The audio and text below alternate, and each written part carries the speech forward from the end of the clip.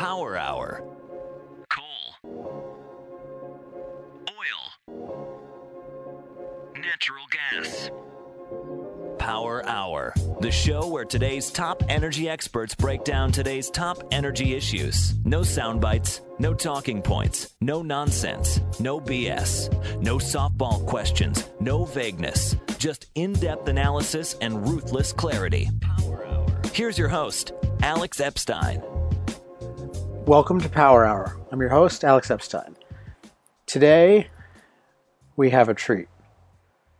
Now, every week on the show, I try to bring you the best people, and we have great guests all the time. But this week, we have someone I think will go down as a legend in the history of the whole climate debate, and more broadly, the battle for science and the battle for energy. And this is Dr. Ross McKitrick of the University of Guelph, who was famously involved, at least famously for those who follow the field, in the hockey stick scandal. I'll call it a scandal. He's a pretty mild-mannered guy, so he might not put it that strongly. But he and a guy named Steve McIntyre have done truly heroic work in terms of taking a monolith, the Intergovernmental Panel on Climate Change, and its public claims to be the final authority on all of these issues. And, they spent a lot of time going up against a lot of powerful people and exposing that this hockey stick was fundamentally flawed, that it was the result of bad methodology, and that there were all sorts of implications for the credibility of this organization that people treat as a deity. So anyway, we'll ask Dr. McKitrick about his story, but in case you weren't motivated to listen, this is the Power Hour to listen to. Really key figure in the history of all these issues, brilliant guy, can't wait. And I will talk to you on the other side. Power Hour, because what you don't know about energy can kill you. Here's Alex Epstein. Joining us now is Dr. Ross McKitrick of the University of Guelph. I think I'm pronouncing that more or less correctly. That's correct. An economist, and, well, you guys will see he's got a great story. Ross, welcome to Power Hour. Thanks, Alex. So you're an economist who's become one of the major figures in the climate debate over the past 10 years. How did you become interested in this field? Well, when I was doing my PhD in economics back in the 1990s, I was interested in environmental economics, and partly because in the 80s, when I was doing an undergrad degree, there were all kinds of issues coming out. There was a bit of talk of global warming, but there was also acid rain and ozone depletion and water pollution, lots of stuff kind of hitting the news, and I thought it all looked interesting. But what struck me was that when they got to talking about the policy side of it, there was a kind of a halo around the policy discussion, and people set the economics aside right away. And that was different from any other major policy issue. And Canada was also looking at trade agreements and monetary policy and fiscal policy. And of course, in all of those areas, economics is central to the discussion. And then when it came to things like pollution control or balancing growth and environmental quality, economics didn't seem to be involved in the discussion. So I thought, well, we got to have something to say on all of this. So when I was at grad school, there weren't any courses in the field of environmental economics, but there were some faculty and students interested in it.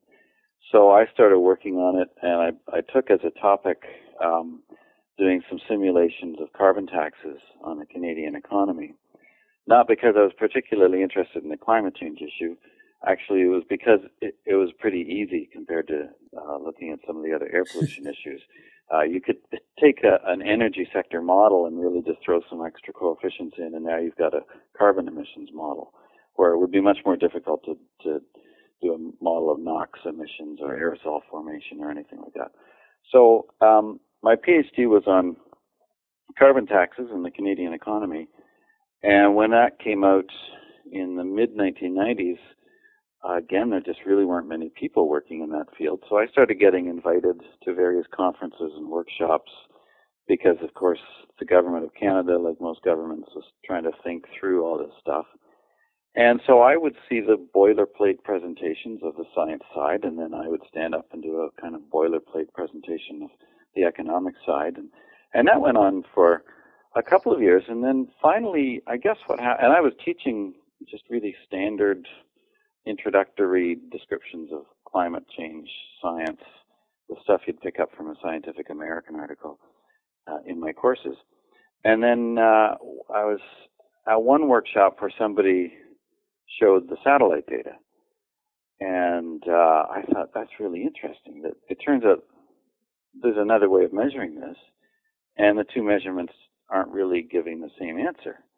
And I thought, of all the presentations I've seen, nobody had ever mentioned, that's a pretty important point. Nobody mentioned it, so what else haven't I been shown?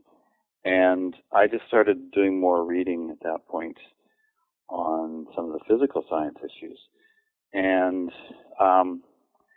then all this was happening in Canada around 2001, 2002, when Canada was struggling about whether to ratify the Kyoto Protocol.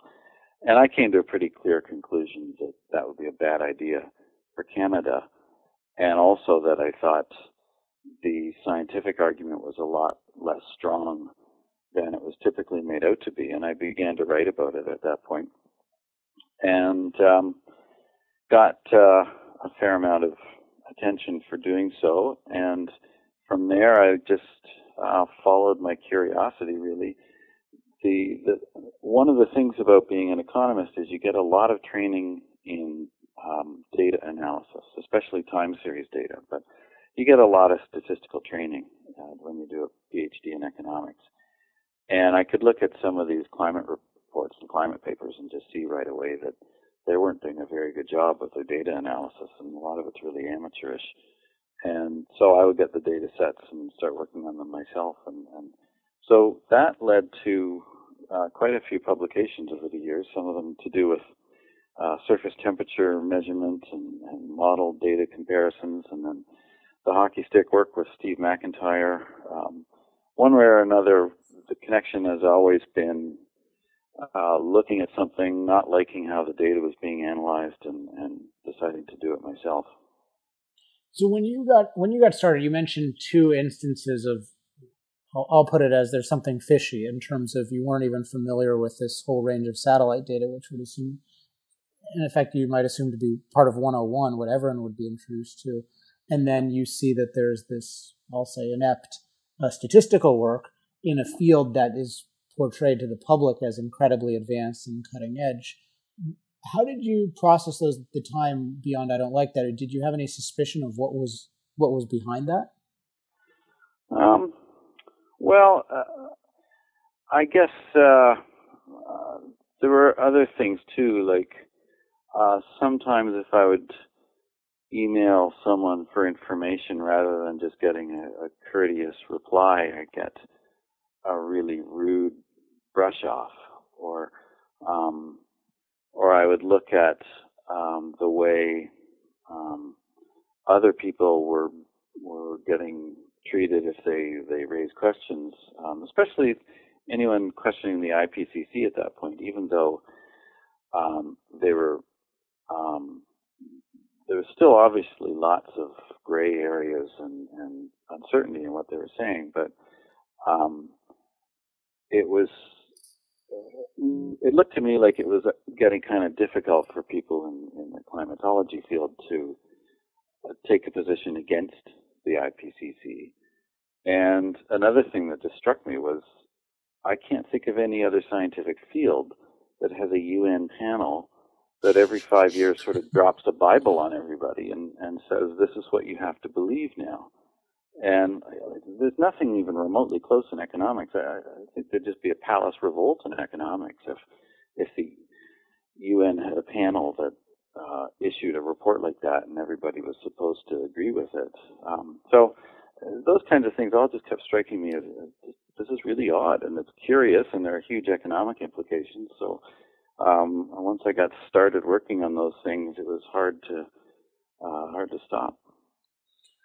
I like that image of the Bible being thrown. I mean, their response would be, well, economics isn't nearly as certain as climate science, and so I mean, and the public is just so uneducated because it's this new important discovery that we're, trashing the planet.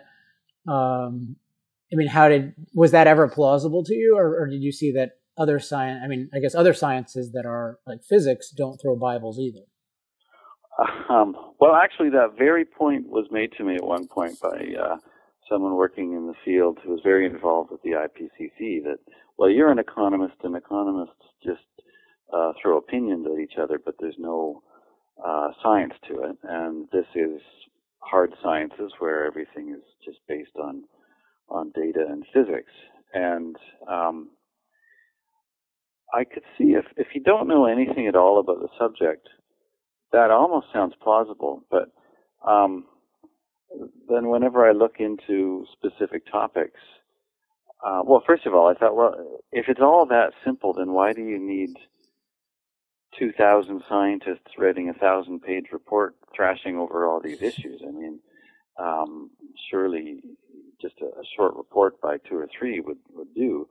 And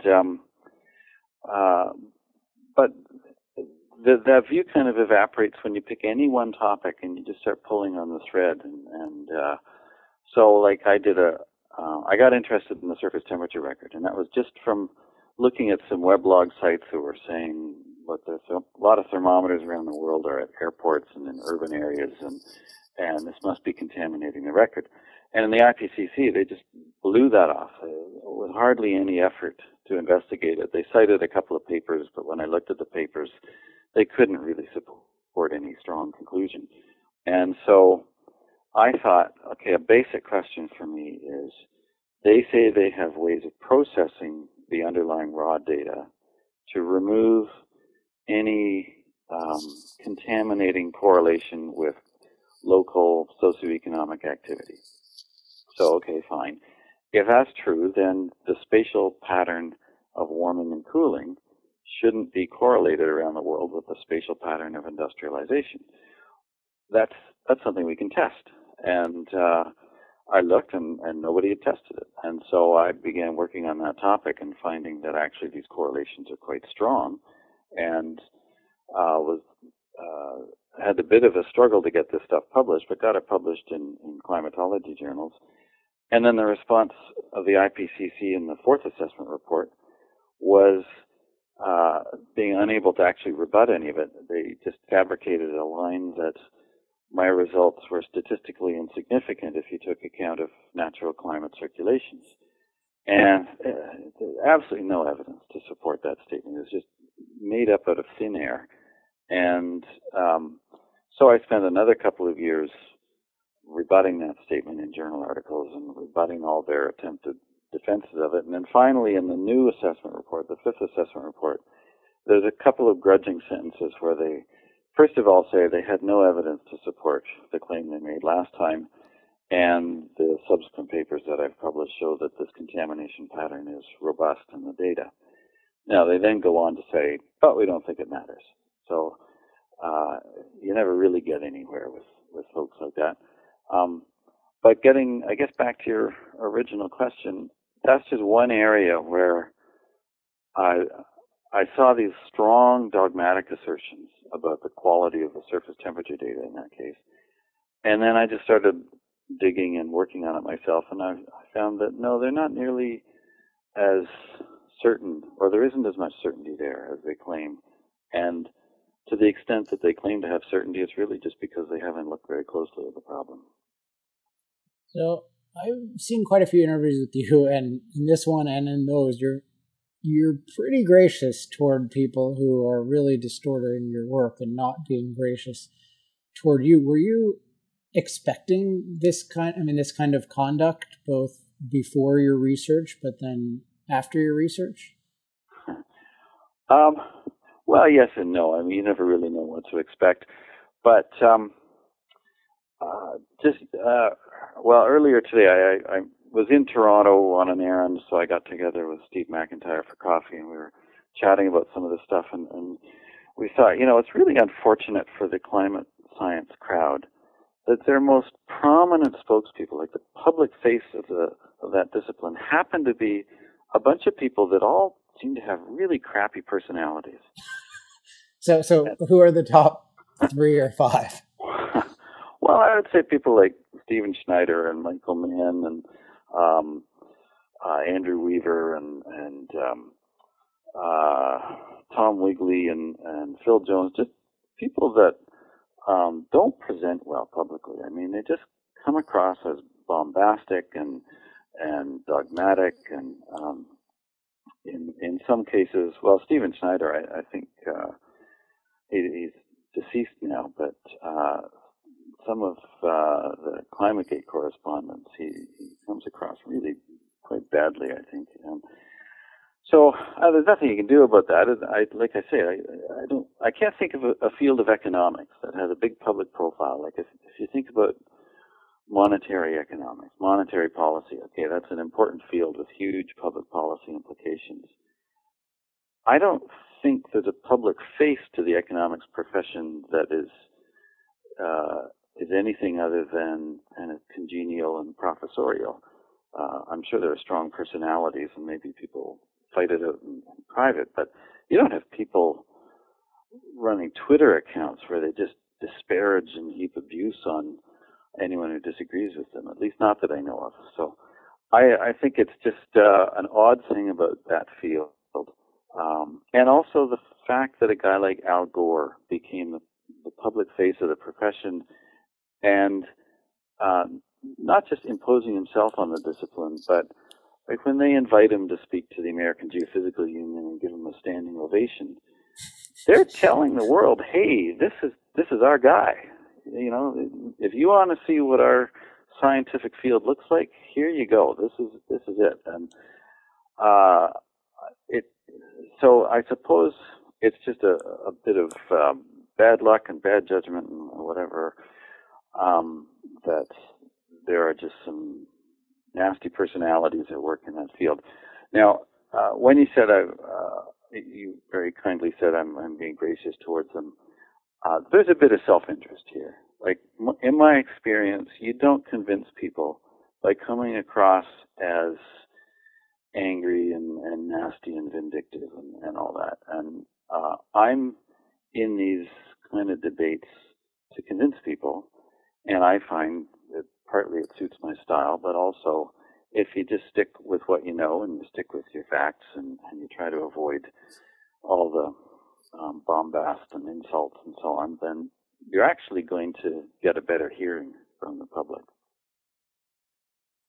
Yeah, no, I mean, you know what you're doing. There's no doubt about that watching this. But still, I mean, it is just as a consumer perspective much more pleasant. And one thing that's striking about the ridiculously labeled deniers is how much more nuanced they are and how much more careful they are than the so-called scientists. I mean, Mike Mann being an egregious example, where he'll show someone a graph showing an average increase, an increase in the global mean temperature anomaly, and he'll say, "Look, you see, they're deniers, and they deny this," as if that has anything to do with the actual debate. And this man is presenting this as education. Yeah. Well, in that case, the other side does have so much institutional support that they can get really lazy and really sloppy with what they're doing, because he knows that if there are any reporters, they're not going to ask him questions. If there are any high school teachers, they're not going to challenge him.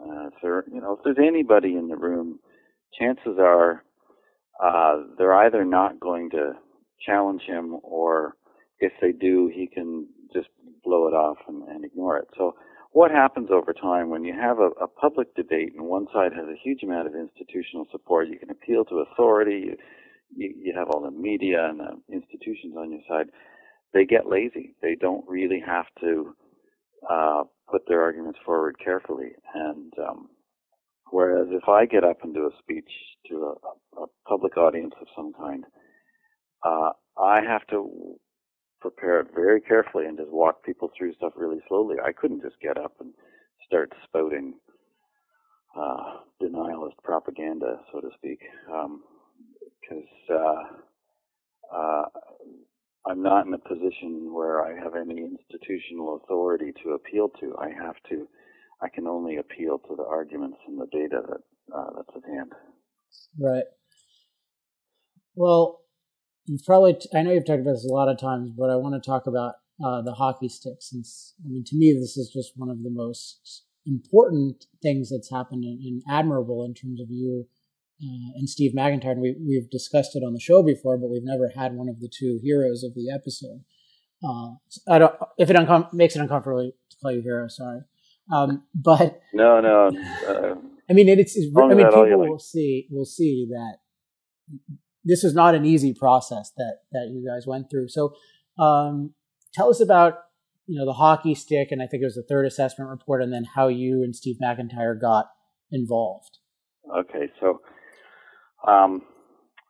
the hockey stick is a graph that was prepared that purported to show a reconstruction of northern hemisphere temperatures back, first of all, to 1400 AD, and then further back to 1000 AD. And the lead authors, Michael Mann, his co-authors were two guys, Bradley and Hughes. But Michael Mann has really been the public face of the hockey stick. Around the time his first article came out in Nature, he was also picked by the IPCC to be a lead author on the third assessment report that they were then working on. And wouldn't you know it, the third assessment report turned out to treat the hockey stick like a very important piece of work, and in the chapter that he was a lead author for. So when the third assessment report came out, it was given a considerable amount of prominence, and certain claims in the document kind of amplified it. So the IPCC report said that it was robust to all kinds of statistical testing, and that it was a very solid result. The whole thing really comes down to statistics. So there are a lot of data sets involved, but at heart it involves some long records of tree ring widths extracted from some very old species of trees, like bristlecone pines and so forth. And then the statistical trick is you have to calibrate it so that it supposedly matches a temperature record. And so when I looked at the paper, it didn't impress me terribly, because I couldn't really understand how they did it, first of all. The methodology was described in very convoluted terms, but it was clear in the end it was really some fairly simple linear methods that they were using, but it just sounded kind of complicated by their description. But also, it just didn't look like it had taken adequate account of how uncertain these long-term reconstructions are and how much extrapolation is involved. But I couldn't really make sense of it too much, so I didn't look at it after an initial attempt to study it. I kind of gave up. But then a while later, Stephen McIntyre, who I didn't know at the time, emailed me. This was in the summer of 2003, to say he was working on this, and just as a hobbyist in his spare time, he had come close to being able to replicate the study, but he was starting to find some really strange things that he couldn't account for. He couldn't figure out, especially regarding a step called the principal component analysis. And so we got together, and I looked over what he was doing, and I realized he'd really cracked the code, and he was starting to work out some interesting findings. So we published a paper in the fall of 2003 where we documented a whole bunch of problems in the way the data set had been constructed, and focused in particular on these principal components that we couldn't replicate and that looked like they were calculated incorrectly, and that this affected the shape of the hockey stick, the reconstruction. It no longer led to the same conclusion.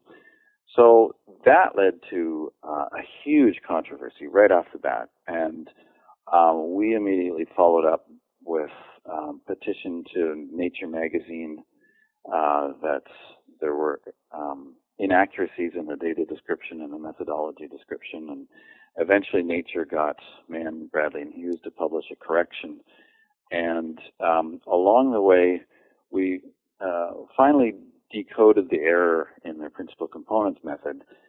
It was,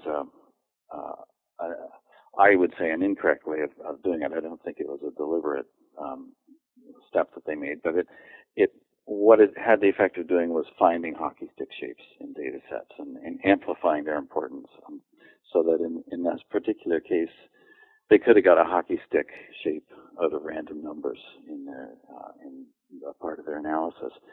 So we published a study in 2005 explaining this and explaining that the main thing was it just means they can't be very confident in their conclusions, that this is way more uncertain than they let on, and also that there is a bias imparted to the shape.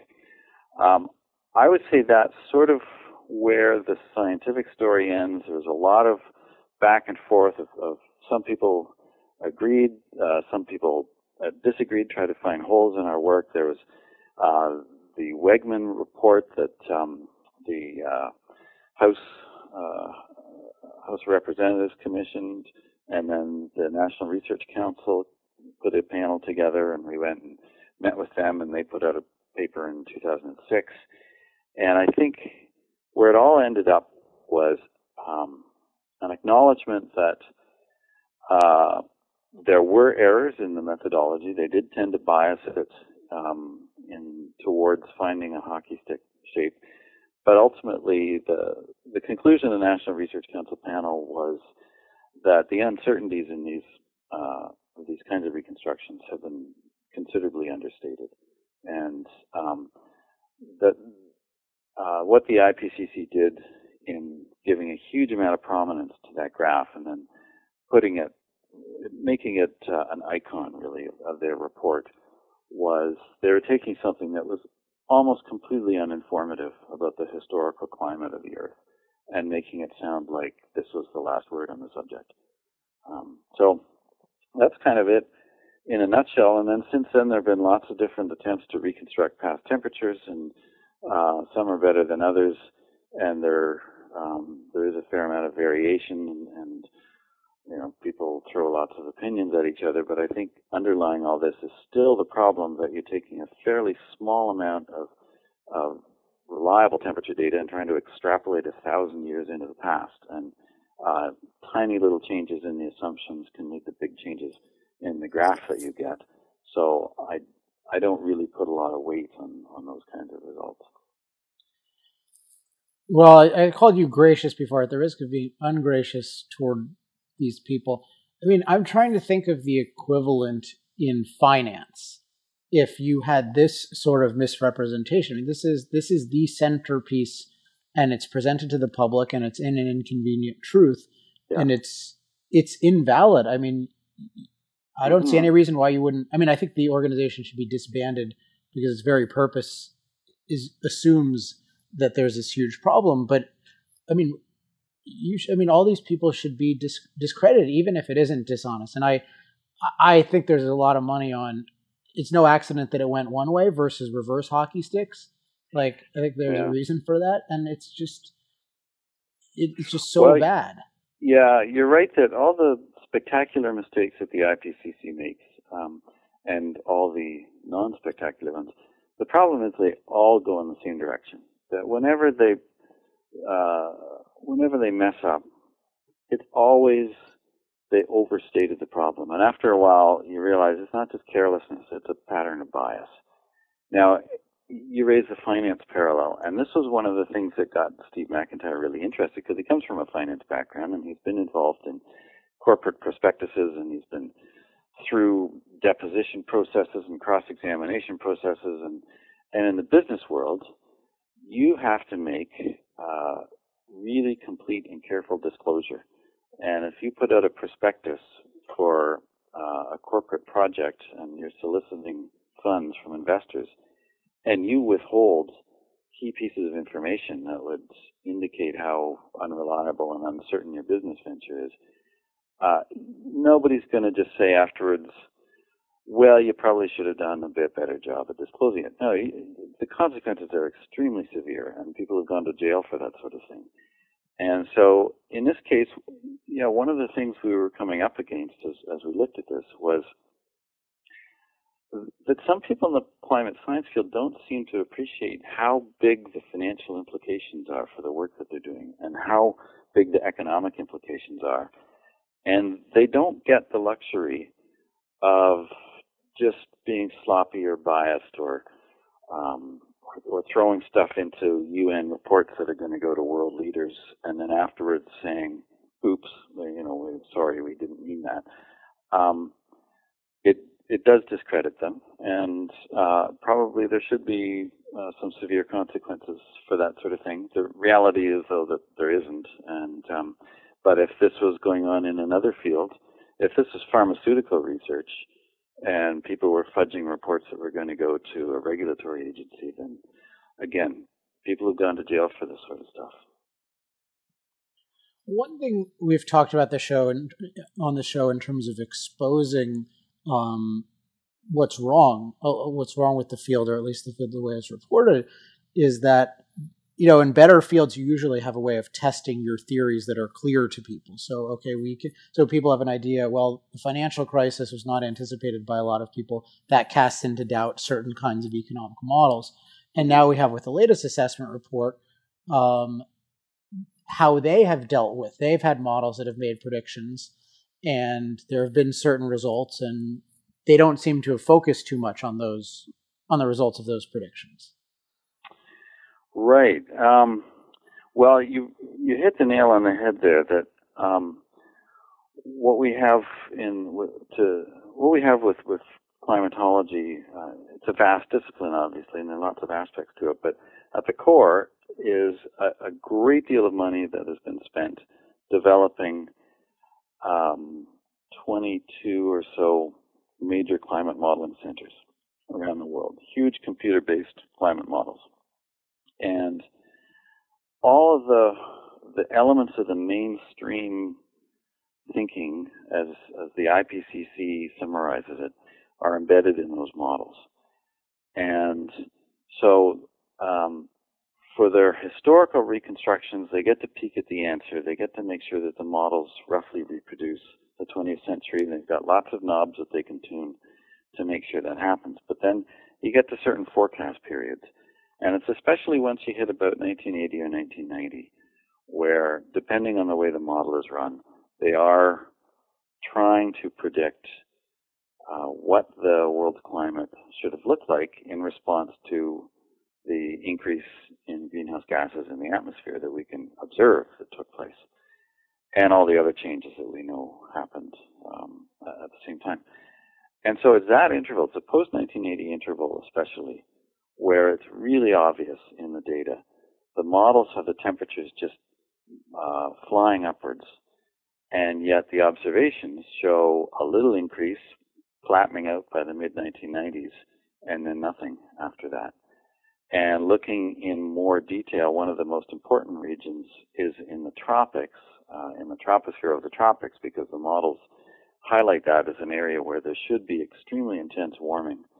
There's an amplification process in the models in the tropics that takes the warming that occurs there and has it really rapid and really intense in the troposphere or the tropics. And the discrepancy there is huge. There's almost nothing in the data. There's almost no trend to speak of. And a huge statistically significant discrepancy between the models and the observations. And these kinds of discrepancies, they've gone on long enough that they are statistically significant, and they're not closing up either. I mean, the models and the data are still diverging all these years later. And that was the issue that should have been dealt with up front in the new IPCC report. There was a sentence in the draft summary for policymakers which acknowledged that models typically don't simulate well the lack of warming over the past 15 years or so. And it was the political delegates in Stockholm negotiating the text that insisted that that be removed, and they talked their way around it. You can still find it in the big underlying report if you know where to look. But I would just think they've gone way out on a limb here, because the models are already a long way away from where the data are. If this persists for another 5 years, then there'll be absolutely no way to reconcile climate models with the actual climate that we live in. And no matter how resistant a field is to change, eventually if your main models are totally at odds with observations, the models do collapse, and people have to abandon the paradigm underneath the models. And I think we could actually see that starting to happen over the next couple of years, in which case this IPCC report is going to look like a really strange museum exhibit of the old way of looking at it, when it's supposed to be an up-to-date assessment of where things are going in the field. Yeah, museum, I mean, I think of them more like a Holocaust denier museum, because it's an assessment report. I mean, the idea seems to be, let's give the most up-to-date thing, and part of what's relevant is what's actually happened to the models in which you're basing everything. So, I mean, why aren't they, I kind of know the answer, but why aren't they acknowledging this? I mean, their job, it's an assessment. It's got a very clear mission of let's tell everyone what happened. And, well, can you talk about just how much the stuff has been buried or omitted in the report? Maybe that's a better way of asking. There is discussion, and so on the tropical troposphere that I mentioned, I paid close attention to that because I have a paper published in an atmospheric science journal on this issue. And so in that case, I went into an existing debate between various teams and just said, look, you guys are all doing this wrong, and here's how econometricians would do it. And I think we ended up clearing up the issue, but it did come down pretty clearly on the point that there's a statistically significant discrepancy. The models are way overestimating the warming here throughout the tropics. And so the IPCC accepts that. I mean, in that section of the report, they report it more or less at face value. There wasn't a lot of stuff for them over the past couple of years to look at in terms of the same kinds of analyses for the global surface record. But there, I think, people have tried writing on it. It's just been the journal editors haven't been interested in publishing it. And there's a bit of a feedback loop between what the journal editors are willing to look at and what the IPCC wants to have to work with. And so I'm not saying the IPCC is excused at all by the fact that the papers that really nailed this point only just came out in the last few months and weren't available for them. I think the data's been there, and they, given the number of people involved in preparing the report, any one of them could actually have written something on this and got the discussion going a lot longer. So they may claim that when they were putting the final version of the report together, they just didn't have the material to work with. But no, I think it's more a case that they didn't really want to look at this issue, but obviously they're not going to be able to avoid it. Right. Well, as you've been talking, it just keeps this question just keeps coming to mind, and it's not a fully legitimate question, but how is it possible that these guys are so badly behaved? Because the public has a view of scientists, I think, that is, you mentioned the term halo in regard to something else, but there's this halo, and if you're a scientist, you're this guy, and you're like a mini Galileo, and all you care about is the facts, and da-da-da-da. And these guys are displaying some of the attributes of junior high students.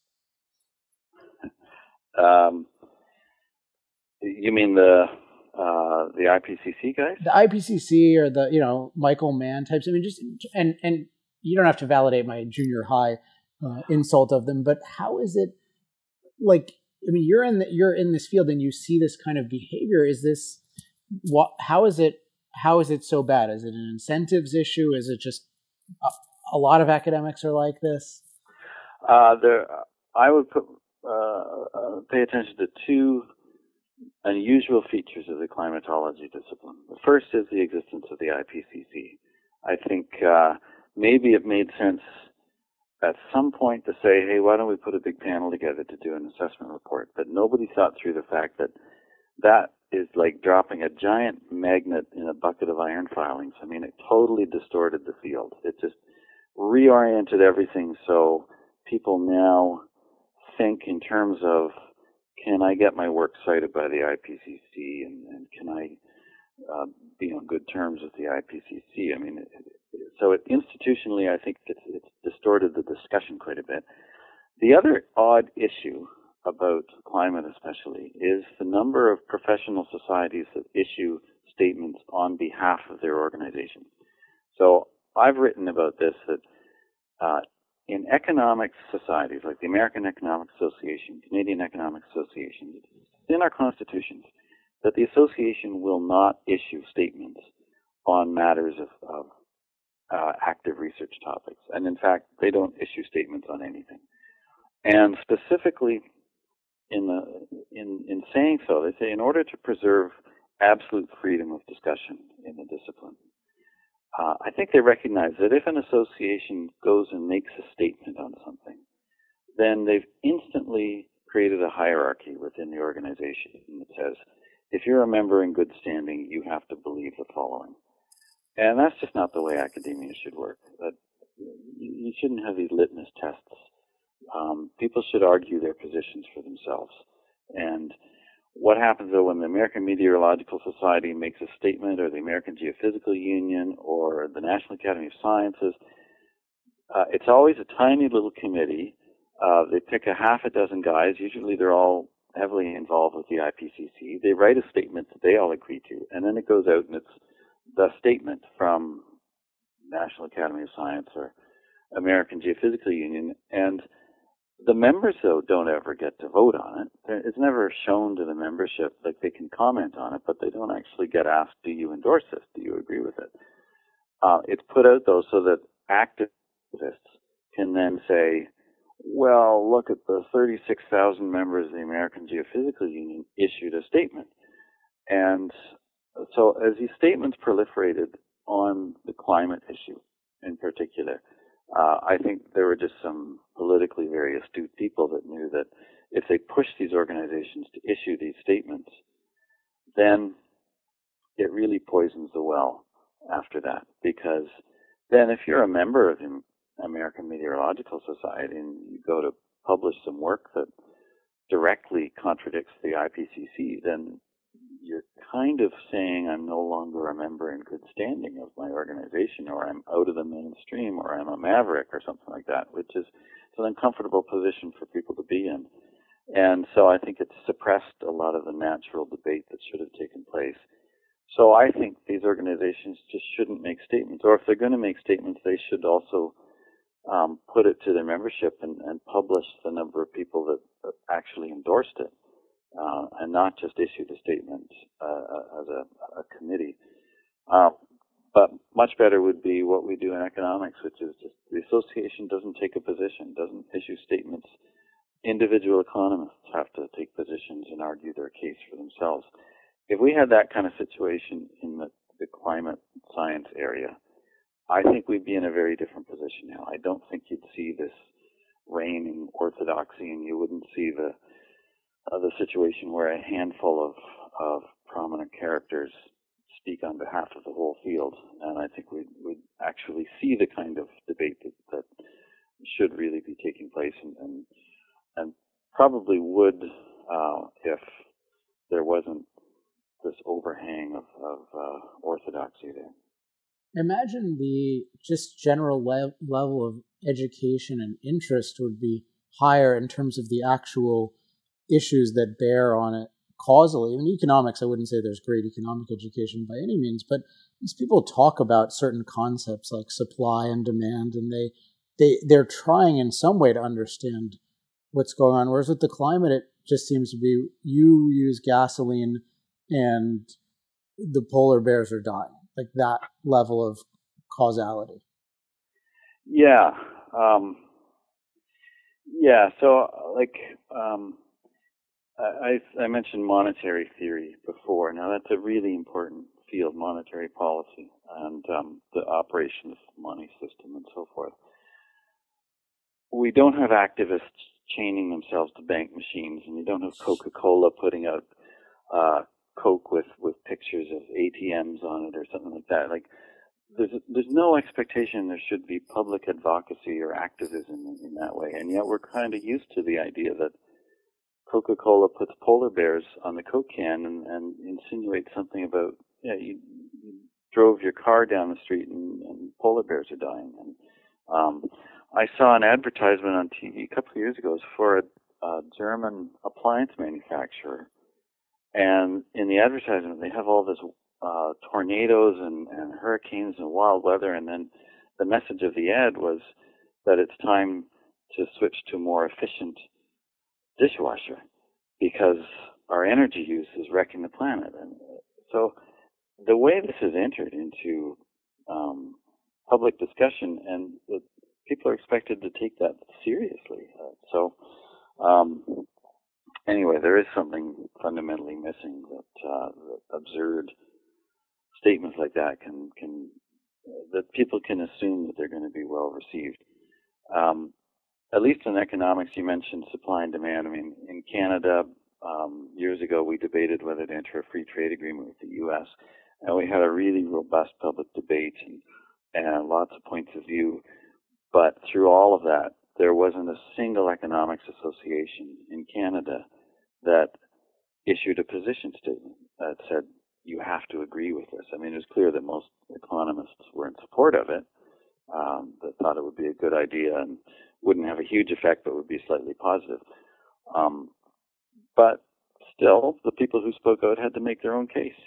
You couldn't just stand up and say, well, I'm going to appeal to the authority of the Canadian Economics Association, because it didn't take a position on that. I'm reminded of a conversation I had with the Booker from National Public Radio here in the U.S., who's doing a story on Bill McKibben, whom I've debated, so I think that's why they called me. And I just started saying a couple things, and I realized that the Booker, the person who was doing the story, didn't know what the greenhouse effect was, had no idea of the mechanism of it. And I essentially had to just give her a very basic primer in this kind of thing. But at the same time, she expressed absolute certainty that James Hansen's particular quote-unquote identification of 350 parts per million as this sort of terminal level of atmospheric CO2 had been demonstrated. And I tried to get at, well, how do you think that works? Like, how did he come up with that, and how can you prove that? And she had no idea. Obviously, she didn't know anything about the subject, but it was just a really stark illustration. Wow, somebody educated from an educated place holds this religious view that this oracle just said something, and the way the oracle has functioned is it was in a scientific study. And if it's a quote study, then how could she not believe it? Yeah. Well, there are all these little loose threads that hang around, and you pull on any one of them, and all of a sudden things start coming apart. So someone like the lady you were talking to can never be too careful about what she makes sure she doesn't read or makes sure she doesn't look at. Well, on that note, since we need to wrap up, any final thoughts for the audience on how to think about this issue, how to read on this issue, just to be informed and be savvy? Yeah, I would say, first of all, people shouldn't fall for the idea that this is all simple physics. Yes, it's simple, well established that CO2 is an infrared absorbing gas. It's a greenhouse gas, so there's a basic expectation that if the levels go up in the atmosphere, other things being equal, it should cause some warming. The whole debate is about whether it's a big effect or a small effect, and is it a big problem or is it not a problem? And that stuff is all still wide open.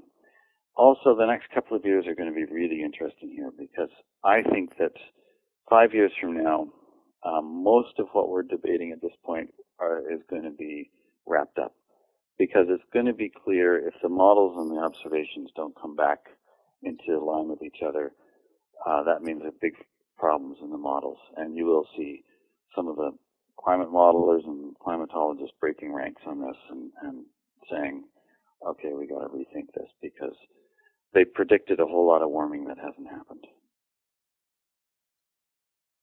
Yeah, I feel myself in this weird position of hoping for a particular temperature.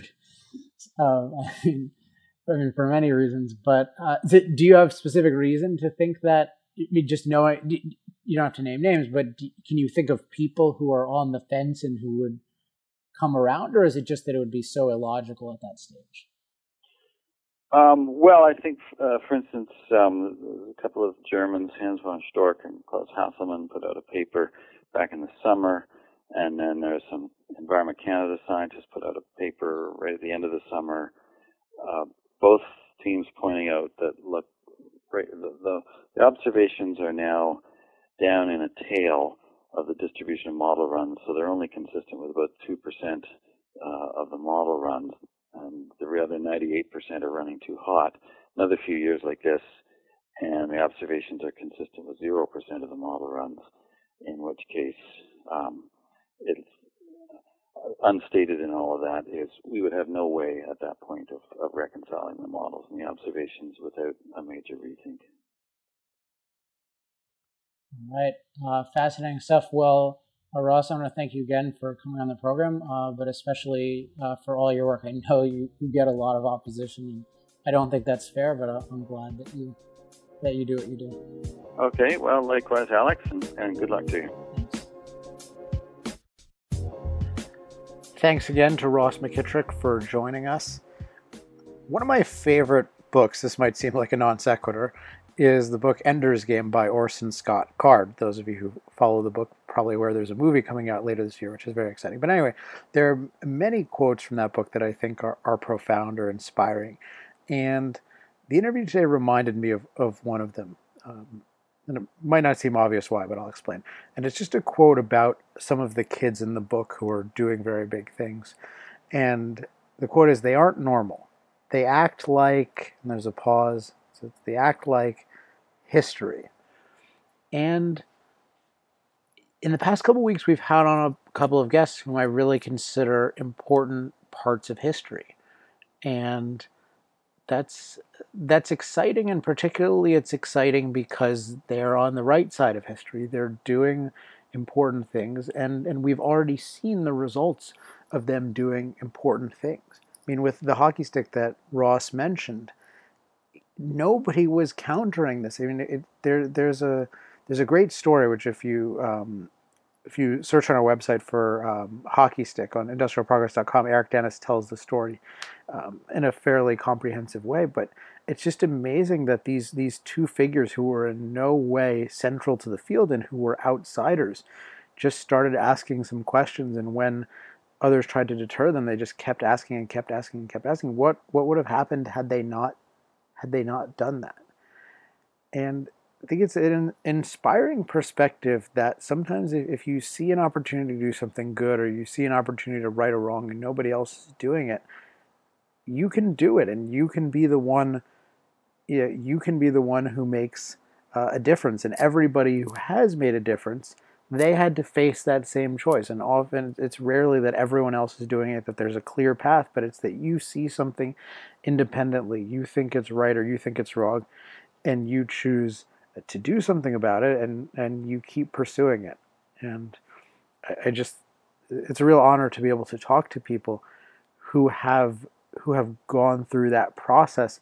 And I think one thing that I appreciate about them is that even though they are part of history, even though they act like history, they're not at all grandiose in the way that they talk. And I'm talking about Pat Michaels, whom I talked about a couple weeks ago, and we spoke to a couple weeks ago, and Ross McKitrick, and then others we've mentioned like Richard Lindzen.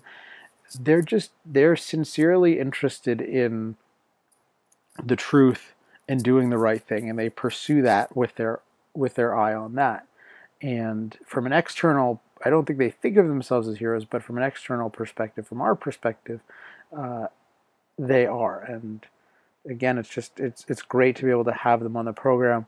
I hope everyone appreciates the opportunity to hear from them, and I hope that everyone draws inspiration from them. All right, that'll wrap up the show for today. As always, if you have any questions, comments, love mail, or hate mail, you can email me at alex@industrialprogress.net. Make sure to check us out on Facebook at facebook.com/thepursuitofernergy, facebook.com/I love fossil fuels. Make sure to subscribe to our newsletter at industrialprogress.com. And for sure, make sure you're on that newsletter immediately, because next week we are releasing what might be the most important document CIP has ever put out. It's an essay by me called The Moral Case for Fossil Fuels, The Key to Winning Hearts and Minds. And it synthesizes a combination of our philosophy of fossil fuels and how to think about them, including the environmental issues, and then the fundamental principles of communication that we use and that increasingly we're teaching businesses to use to win hearts and minds on the issues. So it's primarily directed toward a business audience, but I think everyone will find it, at the very least, an interesting and new perspective. So make sure to be on the newsletter at industrialprogress.com so you can get your hands on that. And once you get your hands on it, I hope you'll pass it to a lot of people, particularly anyone you know in industry. We've sent out a couple of preview versions. It's been very well received. I think I'll do a Power Hour episode on it this week or next. And I'm hoping that this will help people, and especially businesses, take their ability to communicate the right ideas to the next level. And with that, we're really done this time. So next week, we'll be back with another great topic, another great guest. Until then, I'm Alex Epstein. This has been Power Hour. Power Hour. Life, liberty, and the pursuit of energy. Power Hour. The antidote to shallow thinking about energy issues.